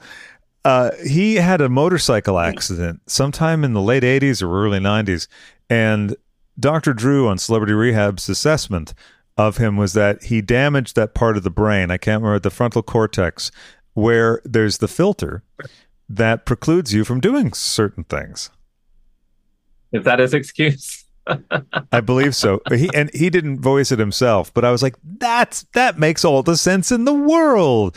And one last thing about Busey is there's an amazing arc in the Celebrity Apprentice season that he appeared on with Meatloaf, which I wanted to watch after I saw this scene, but people can Google this. There was some challenge where they had to use materials for crafting. Meatloaf could not find his bag of goods, and he was suspicious of Gary the whole time. He has an absolute total meltdown in it, crying and screaming because he thinks Gary has been messing with him. Turns out Gary had nothing to do with it, and Gary's a little shocked. It's worth watching. It's like Lily Tomlin screaming at David O. Russell. Right? Yeah. Do you have? That's funny. One of my favorite moments from Celebrity. I think we're freezing again. It's okay. So, one of your favorite moments from Celebrity Apprentice? Oh, it was when Dionne Warwick was on with Marley. What is her name? Marley Matlin? Yes. Madeline. Am I saying her name right? Matlin. Yeah. The Wonderful Death. Yes. So obviously, what's her name? Marley Matlin, star of Children of a Lesser God. Yes, Children of a Lesser God. Wonderful. I actually did that in college, but she obviously she had a sign language interpreter there with her, and so he was speaking for Marley as they were sitting around the table having a meeting, and they were trying to decide what to do. And it was a really high pressure moment. And Dionne Warwick was like, well, I think we should do this. And then Marley's interpreter was speaking for her and saying, well, I think we should do this, blah, blah, blah. And Dionne looks at him and said, well, you don't have no say in this. You ain't a part of this. Not realizing that he was speaking. I was like, oh my God, shut up. That was hilarious. That's wild. I have to look that up because Dionne, because she sang such beautiful, melodious, gentle songs, or that's what she became known for via the Bacharach and David songs. I always find it hilarious and surprising when you read something like, yeah, she was busted at the airport with like 40 joints or something. I know. Yeah, that's what friends are for. Yeah. Definitely the antithesis of a very nice, friendly song. I love her. I love her on Twitter. She's amazing. She is. And actually, that reminds me of the first appearance of, that's another Bacharach David song, but it was first heard in one of my favorite early 80s films, Night Shift. Yeah. Very pro-sex worker. Do you know any sex workers? Do I know any sex workers? I know tons of sex workers, and I love them all. Moved to LA as a trans sex worker, and I know a lot of people, you know, they've got their little documentaries and they want to talk shit about all that and stuff. I mean, listen, you know, I had just moved here. I was trying to get work as an actor, you know, and the role came up, and I actually got the opportunity to work with Stephen Bochco, the creator of NYPD Blue, one-on-one, and the writing team to make that role what it was, and to have heart and to give positive light on the character. And then they brought me back. It was a recurring role on several episodes. So I'm actually very proud of that work, and I'm very proud of that role, and I don't see anything wrong with it at all. But I did go out and because I had, you know, was fresh off the boat from Oklahoma pretty much, and I'd never been around sex workers of any kind. So I went out on the corner of Santa Monica and Highland. I did character study with some of the most amazing women that I met there on the corners. But they were all getting mad at me because a lot of the guys would drive up and be like, oh no, I want to talk to her. And I was like, oh no, I'm just doing character work. I'm not working. I'm not for sale, but just doing the character work. And then they were all like, okay, you need to get off our corner because we need to make money now. So, yeah, I know tons of sex workers, tons of strippers. I'm all about it. I love it. Jumbo's Clown Room is one of my favorite places to go in Hollywood. It's fabulous. And that gives me a couple ideas, knowing that there's a couple sex workers there, because they're all beautiful. And I like to say, and I believe you're fairly omnisexual. The way I like to describe myself is sexually omnivorous because I was at an after party after a club night, and there was a bunch of gays who couldn't wrap their head around the notion that I like all sorts of things. They were like, wait a second. Wait, are you this? And they even said the stuff like, well, so you're just gay. And I was like, no. Okay, so my primary partner is a woman, and both of us are queer. And like I had to explain it 4 or 5 times, which again, I don't understand. Isn't it strange? Yeah. It's never made sense to me. One of my jokes has always been, I'm all the above. I'm a gay, bisexual, transgender, lesbian. Because I'll eat anything with a sneeze guard over it. It doesn't. One time at a supermarket, I saw a woman with her head underneath the sneeze guard. Wow. It turned her on. Well, yeah, I guess so. Maybe if I can get her number, I'll pass it along to you. Though you know what, you're monogamous, so I don't know if that would be helpful. I am. I'm very monogamous, but no, I've been with women. I've been with men. I've never been with a trans person, and I'm certainly not against that idea. But it's never shown itself to me to form a relationship. But I've been with everything pretty much. I'm attracted to the person. It doesn't matter what gender or sexual preference they are. I feel I'm similar in that, even though I arrived at that realization a bit later in life, but now I'm trying to make up for lost time. Now, you were on NYPD Blue, as you mentioned, and I'm just curious, did you get to see Dennis Franz's ass? Because I know that was displayed a few times on that show. No, I did not get to see his ass, but he was wonderful to work with and such a great actor. And yeah, he was really cool. That was such a great first big gig for me. Everyone on the whole set was great. And applause to that show and I never can remember his name. I bring this up a lot in interviews, and I've got to learn his name. But they had one of the first out gay characters on television. Oh, wow. On that show. If you remember, one guy that was like the receptionist in the precinct, and he was an openly gay actor playing a gay man on television. So. Oh, it froze a sec there, but I think you were just complimenting. Did you freeze again? Yeah, I think that's the theme of the show. I'm going to call it Frozen 2 with Kelly Mantle. So listeners understand there's nothing we can do about it. This is in the fate. This is in the hands of the Lord. Because you know what? The Lord wants us to stop, consider, and digest all the pearls of wisdom that we're dispensing. Before you were in NYPD Blue, it sounds like you had a couple acting gigs. Were you already writing your own shows? I wasn't writing my own shows before NYPD Blue, but I was a playwright. I wrote a show in college called Holdenville, that is a town in Oklahoma, and this was a show that was set in Oklahoma. And the characters were 5 or 6, I can't remember, 5 or 6 women. It was very Steel Magnolias, Crimes of the Heart kind of material. And it actually went to the Irene Ryan Kennedy Center Theater Festival. And so that was my first time to actually write a full-length play and everything. So it wasn't for me. I was just the writer, but I had written a lot before NYPD Blue, yeah. And then I wrote a few shows in Chicago that got produced as well. So what your trajectory was it Oklahoma to Chicago to LA?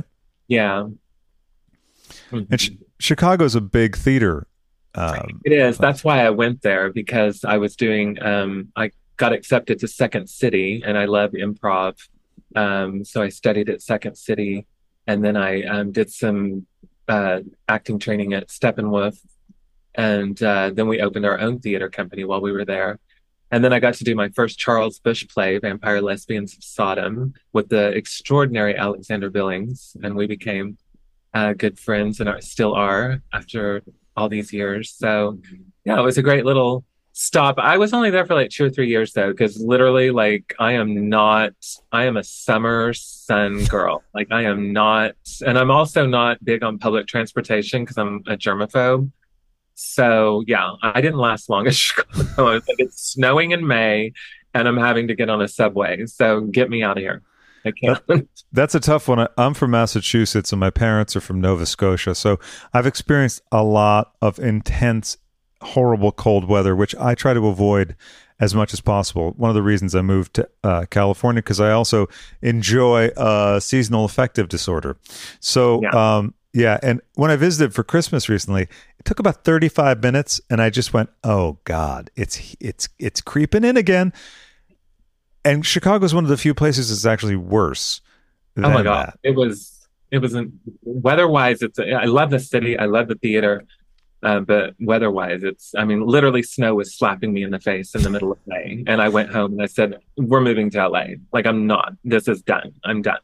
I'm just done. Yeah. Could you describe for folks who aren't familiar with Steppenwolf Theater? I have a sort of thumb stroke, no, thumbnail, broad stroke and understanding of it. My understanding of theater is mostly gleaned from, reading articles years ago in the 80s, really, about Sam Shepard and all of that stuff, or like the collectives that produced like Peter Coyote and folks like that. So if you could just give a sense of Steppenwolf to the folks. Well, Steppenwolf, I believe, was founded by John Malkovich and Gary Sinise. I'm not a huge fan of Gary Sinise at this point. He's become kind of like a right-wing weirdo, but I didn't know that. Wow. yeah, I think so. But John Malkovich, an extraordinary actor, and yeah, they started just like we did, started our own. That's a great place. In thing about Chicago, you can just kind of start your own theater company. There's so many little basement underground theaters there. And they started Steppenwolf, and it grew into this, big thing that it was. And it's a very well respected theater there where they do lots of wonderful plays, and a lot of great actors in television and film come from the theater. I think you can always tell when an actor comes from the theater, as opposed to just being strictly a TV and film actor. You can always tell when they came from theater. That makes sense. Betty Buckley, Bill There's a certain Peterson. amount of dedication. Uh, yeah. Yeah. There's nothing like it in the world. I mean, unfortunately, it does not pay the rent and bills the way that TV and film does or should, as we're seeing in the strike. But yeah, theater just, it's not a huge moneymaker unless you're going to see like Spider-Man on Broadway or something. But then you got to be thrown around on wires. So that's a, acrobatic. I will do it until the day I die. I mean, it's just, there's nothing like being on that stage and creating a character and going to a world. And the great thing about it is there's literally people sitting out in front of you, but your job, unless of course you're breaking the fourth wall for some reason, your job is to completely forget they're there. And you create this whole world in front of them and do it for them. But your job is to forget they're there. And that is wild to me. I mean, of course, it's that way on a set as well, because you're surrounded by crew, but it's not the same. It's just not the same. It's a totally different experience. And theater is just exhilarating to me. I love it so much. I just love it. I love the excitement backstage and the dressing room and the lights and action getting ready to happen and just all of it. I just love it so the much. roar of the audience, the smell of the grease paint. Yes, all of that. All of that, darling. And it's interesting that you both like, not the both of you, but because I know that you said there's more than one personality, but the ability to enjoy improv as well as a form where you're repeating the same stuff over and over, which I know can lead to different interpretations and different feelings through repetition. Yeah, exactly. Well, and that's the interesting thing is that when you are doing a play that's written by an extraordinary playwright, you don't want to improvise because you're like, this could not have been written more perfectly. And the fact that I'm getting to say these words every night, if you're doing an equity show, you're doing it, what is it, six? You have Mondays dark, so you're doing it, 6 nights a week, sometimes twice a day on Fridays and Saturdays. You're so blessed to get to say that. And that's why I always kind of laugh. The joy of improv comes in when you're dealing with someone who's not such a great writer. And you're like, I I can take this concept and make it really funny for you if you want me to. Let's face it, a lot of shit on it's just not it's not funny and it's not good and it's not well written and it sucks. But it seems like instead of dwelling on that, it seems like you are like, and many people feel, we're all in this together, so let's try to make this the best thing that we can possibly do, which is the thing to do. Exactly. Yes, exactly. It's not an ego thing at all. Yeah. Whereas film, sometimes people lean into that. But it's really interesting to me what you said. When people are on a film set, everyone's sort of there doing a job. So anyone that's around might, who knows, the grip might not be interested, but they're doing a job in aid of the thing that you all are doing. But the suspension of disbelief is a fascinating thing. And to me, it's one of the greatest gifts that the universe has given us, because that's why we are able to transport through film. And folks who can't do that, I always feel so sorry for them, because they're like, well, that wouldn't happen. And I'm like, yeah, it doesn't matter. It's a fucking movie. But it doesn't matter. And going back, why I love theater so much, because you're literally having to suspend belief as they're standing in front of you. You're having to believe they're in England in 1923 or that they're in outer space, right there in front of you. It's not on a movie screen. And so it's, it's even more impressive in two ways, that the performers can maintain that, but also that the audience has to do that themselves, and they do it automatically. They don't realize. It's not like, hey, we're going to go in and I'm looking forward to suspending disbelief. They're just going there, and then they're willing, even when the stage is like bare bones, there's like maybe an old rotary phone on the stage, but there's not much in the way of special effects, etc. Exactly. I mean, that's why I love, some of my favorite theater to do is Samuel Beckett, and I've done In-Game. I've never done Waiting for Godot. I would love to do it. But you've been waiting to do it. When I'm older. But I've been waiting to do Waiting for Godot. But yeah, that's one of the great things about his plays, is that, they're all realistic, and, it's just usually a bare theater, with the two trash cans over on the side. And Claude's throne and the ladder. Oh, the ladder. That's key. If they don't have the ladder, the audience goes, what the fuck is going on here? Or when I did In-Game, my parents came to see it. Bless their hearts. I came out, they came backstage to see me afterwards. And I was like, what'd y'all think? And my dad said, well, I didn't understand a damn thing that was going on, but I guess you did good because everyone seemed to. I was like, poor dad. He had no idea what was happening in Samuel Beckett's In-Game. But they were there and they were supportive. And that's all that matters. It's really sweet. That is really sweet too. When parents are like, I have no conception, but I know you're doing your thing and I love that and I want to support. Exactly. Harold Pinter, which Pinter play were you in? I think it was The Dumbwaiter. And the only reason I remember that is that there's an Altman directed version of that. That reminds me, I got to track that down. Altman's one of those people that is one of my favorite directors, but I'm sort of saving about 3 movies of his because I don't want to not have a Robert Altman movie to look forward to seeing. I think they're Thieves Like Us. I can't remember the other 2, but I've watched like O.C. and Stiggs. I was like, well, this isn't a great one, so I'll watch this. Not so good. Have you seen that one? I haven't. Okay. I might send you that one, but I might want to spare you the indignity. But have you seen Ready to Wear? Yes, and I was really disappointed in that one. I think I might enjoy it more now. Everyone was, and I. Sorry, everyone was, but I said everyone was so disappointed in that movie, and then I ate a pot brownie and watched it, and I thought it was the best thing I'd ever seen in my entire life. So I think that's what's missing.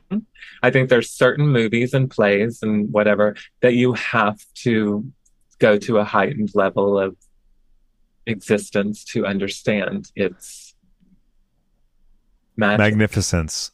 Nashville is another great Altman film. I love Nashville so much, and I was sad that I missed the recent screenings at New Beverly because I've the only time I saw it in the theater was a really terrible screening in Boston where the sound was fucked up, the print was shitty, and I thought, you know what?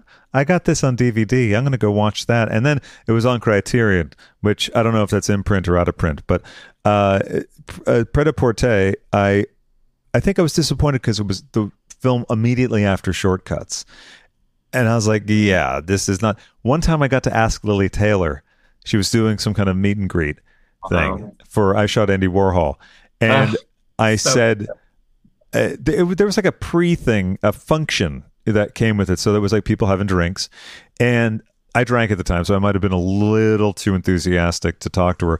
But I was like, there was someone got out of the seat that was also a fan of the film, and I just went, "Oh, that's for me." And I sat right in the bench, and I go, "Hi, it's nice to meet you. Listen, I got to ask you, what was the difference between working on Shortcuts and Pret-a-Porter?" And she very, very, what's the word? Diplomatically said, "Oh, they were very different experiences." That's funny. But what a brilliant! I mean, I Shot Andy Warhol. Her portrayal of Valerie Solanas, was that her name? Valerie Solanas, yeah, the scum manifesto. So good. She's so good in that movie.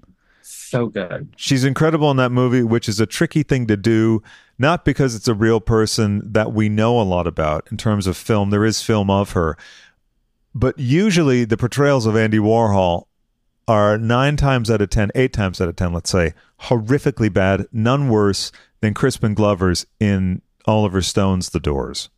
I know. And I think that's down to Oliver Stone, who wanted to paint him as an invalid. I just thought that was so rude. Yeah. Have you ever seen his movies? Well, they're called Andy Warhol's films, but they're really, what's his name? And I never can remember his name. Why do I always forget his name? That's okay. Paul Morrissey. Paul Morrissey, thank you. They're so good. They're so good. Hollywood Lawn is a huge influence of mine as an actress. Yeah, Joe D'Alessandro, Candy, Darling, so good. Those movies are great. Incredible cast. The one I remember the most is the one that also features Carol Baker, Bad. Yes. Yeah. That is a rough one. I love it. Yeah. It's the darkest of dark comedies. And I would love say how she's the one that talk like that. I don't care what she does. You get out of here and don't leave me alone. also her main gig, besides being a crime overlord or whatever, is an electrolysis person. Well, that's what was great is none of these people were really trained actors, So so the acting was so bad that it was good. That's what was so great about his films. And there's a precious few other films that featured Candy Darling. However, there's one that I think I got a copy of, and if you're looking for it, please let me know. And I'll try to make notes about what I told you I'd send you, so I don't just send you like I don't know, a Disney film. But she was in Don Johnson's early film, The Magical Garden of Stanley's Sweetheart, which is sort of one of those films that was almost like, hey, Easy Rider made it, so let's make this kind of hippie film and all that. It had a lot of falderall about it, and then it tanked. I happen to love Don Johnson, and his early stuff. It's mixed. There's a movie called Zachariah, which is a country western featuring Country Joe and the Fish, Elvin Jones. I got to see it at New Beverly, and it is so bad, but he is so fucking pretty and like breathtaking. You go, oh my god! Like every 30 minutes, you go, I can't believe how good looking he is. Yeah, that's funny. I love that. I want to thank you for the time you've afforded me today, and I could talk to you for ages. And it's been so fun. I love interviews like this, and I mean, I don't even think of it as an interview, just a discussion. So I love it. Thank you so much. Thank you. And I do have one final inquiry. And by the way, thank you, because that is the highest compliment for me that I could get, especially from such a divine entertainer as yourself. I wanted to know your thoughts on Lily Tomlin and Jane Wagner's most notorious, not best or most fated, collaboration, Moment by Moment. Moment by moment. This I'm making sure to send you. Okay, this was hard to get on video for a long time. It was never released on VHS or Laserdisc, primarily because it was such an embarrassment to Lily, Jane, who wrote and directed it, and the other star, John Travolta.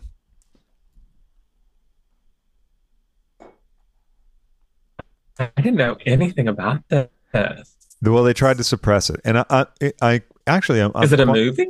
It is. Some would say no, but it is technically a film. It is a romance between Lily Tomlin. Wow, I didn't know anything about it at all. Yeah, it's wild. It's wild. It has a couple portraits of, or shots of old LA, which I have a feeling you enjoy too. I love seeing old Sunset Strip, which also reminds me of another film. I'm going to write this down right now. Moment by Moment, and a film called Vice Squad, which from this name of it sounds... I've heard of Vice Squad.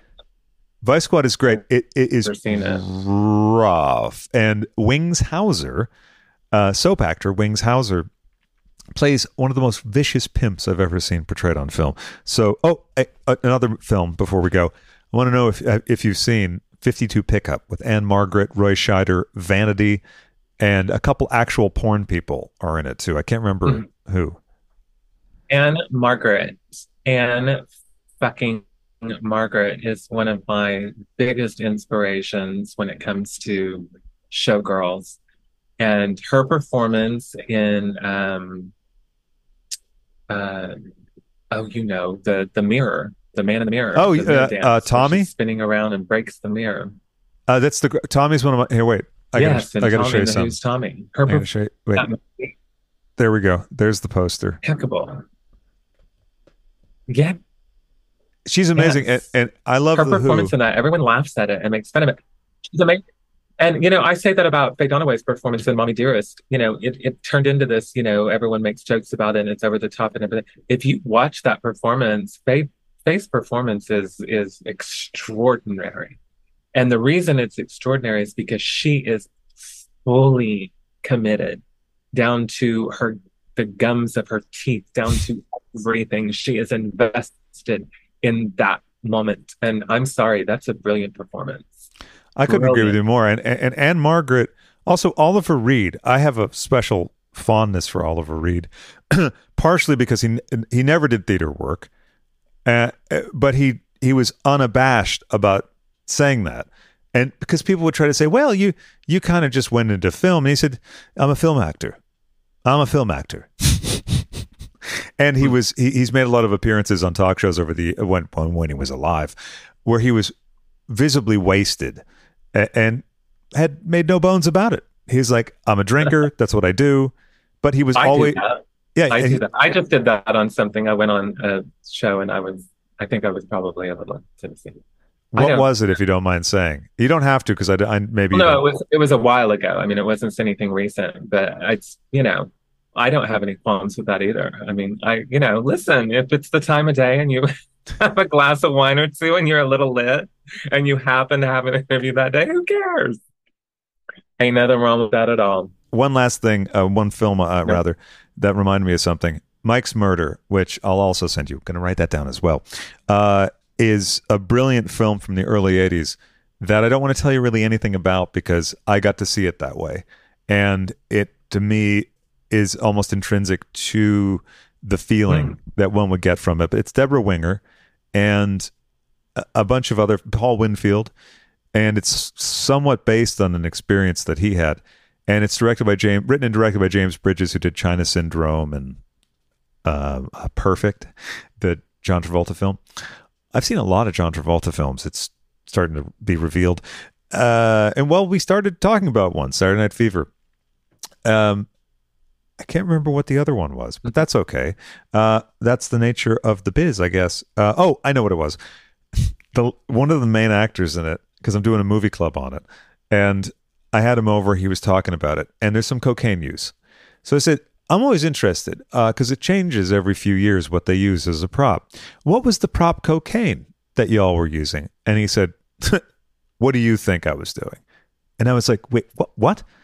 And he was like, yeah, he's like, we had the purest stuff available. It was on every movie set at that time. And his character's a cokehead. So, and I was like, that is genius, and genius that you would admit it. So, Yeah, absolutely, honey. It's called meth. that's right. It's not Meisner's meth id. And it's not even spelled the same because it's id. It's about your id. Well, I mean, I say that a role. What's that? Yeah, playing a role where they're supposed to be drinking. I'm like, don't give me water. Put wine in here. What's wrong with you? Yeah, exactly. It aids let's get into it. Let's make it real. Yeah, exactly. The Cassavetes method. Absolutely. Yeah. Well, once again, I want to thank you so much. Yeah. When are your LA date? When the tour starts? When exactly? Repeat that. I think you froze there. Okay. When does your tour start? No, you froze. Sorry. Let's take that again. Same feeling, the motivation, and the tour. I'm sorry, it froze again. Okay, wait. One more time with feeling, and go. It did. Yeah, it did. It froze like a bunch. Go to Kelly Mantle. Now it's fully frozen.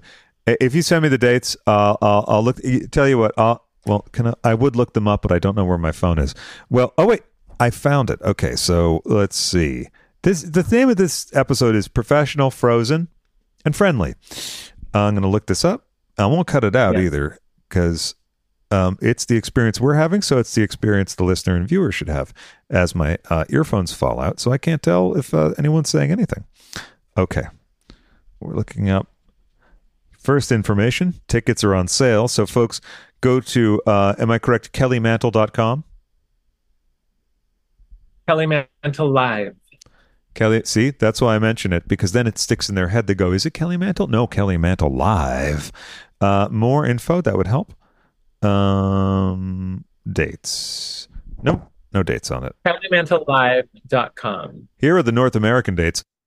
See Kelly Mantle live or An Evening Without Kelly Mantle, August 26th in New York, August 27th in Philadelphia, the city of brotherly love, August 30th, San Francisco, September 20th in Dallas, September 21st in Houston, and more dates coming soon. So it's going to be an LA show coming soon, so you'll have to be there. I cannot wait to be there, and thank you. And I will be in touch. Is Jasmine the best one to, I'll message you and Jasmine, and then the two of you can fight.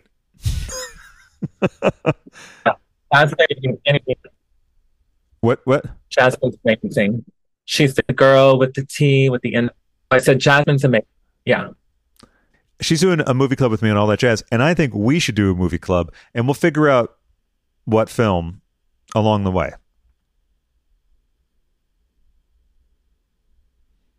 I think we froze.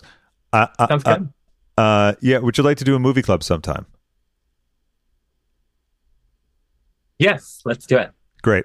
And for listeners, that pause wasn't a grimace or anything. The viewers will know that. Okay, so thank you again, Kelly, and have a wonderful rest of your day. You too. Take care.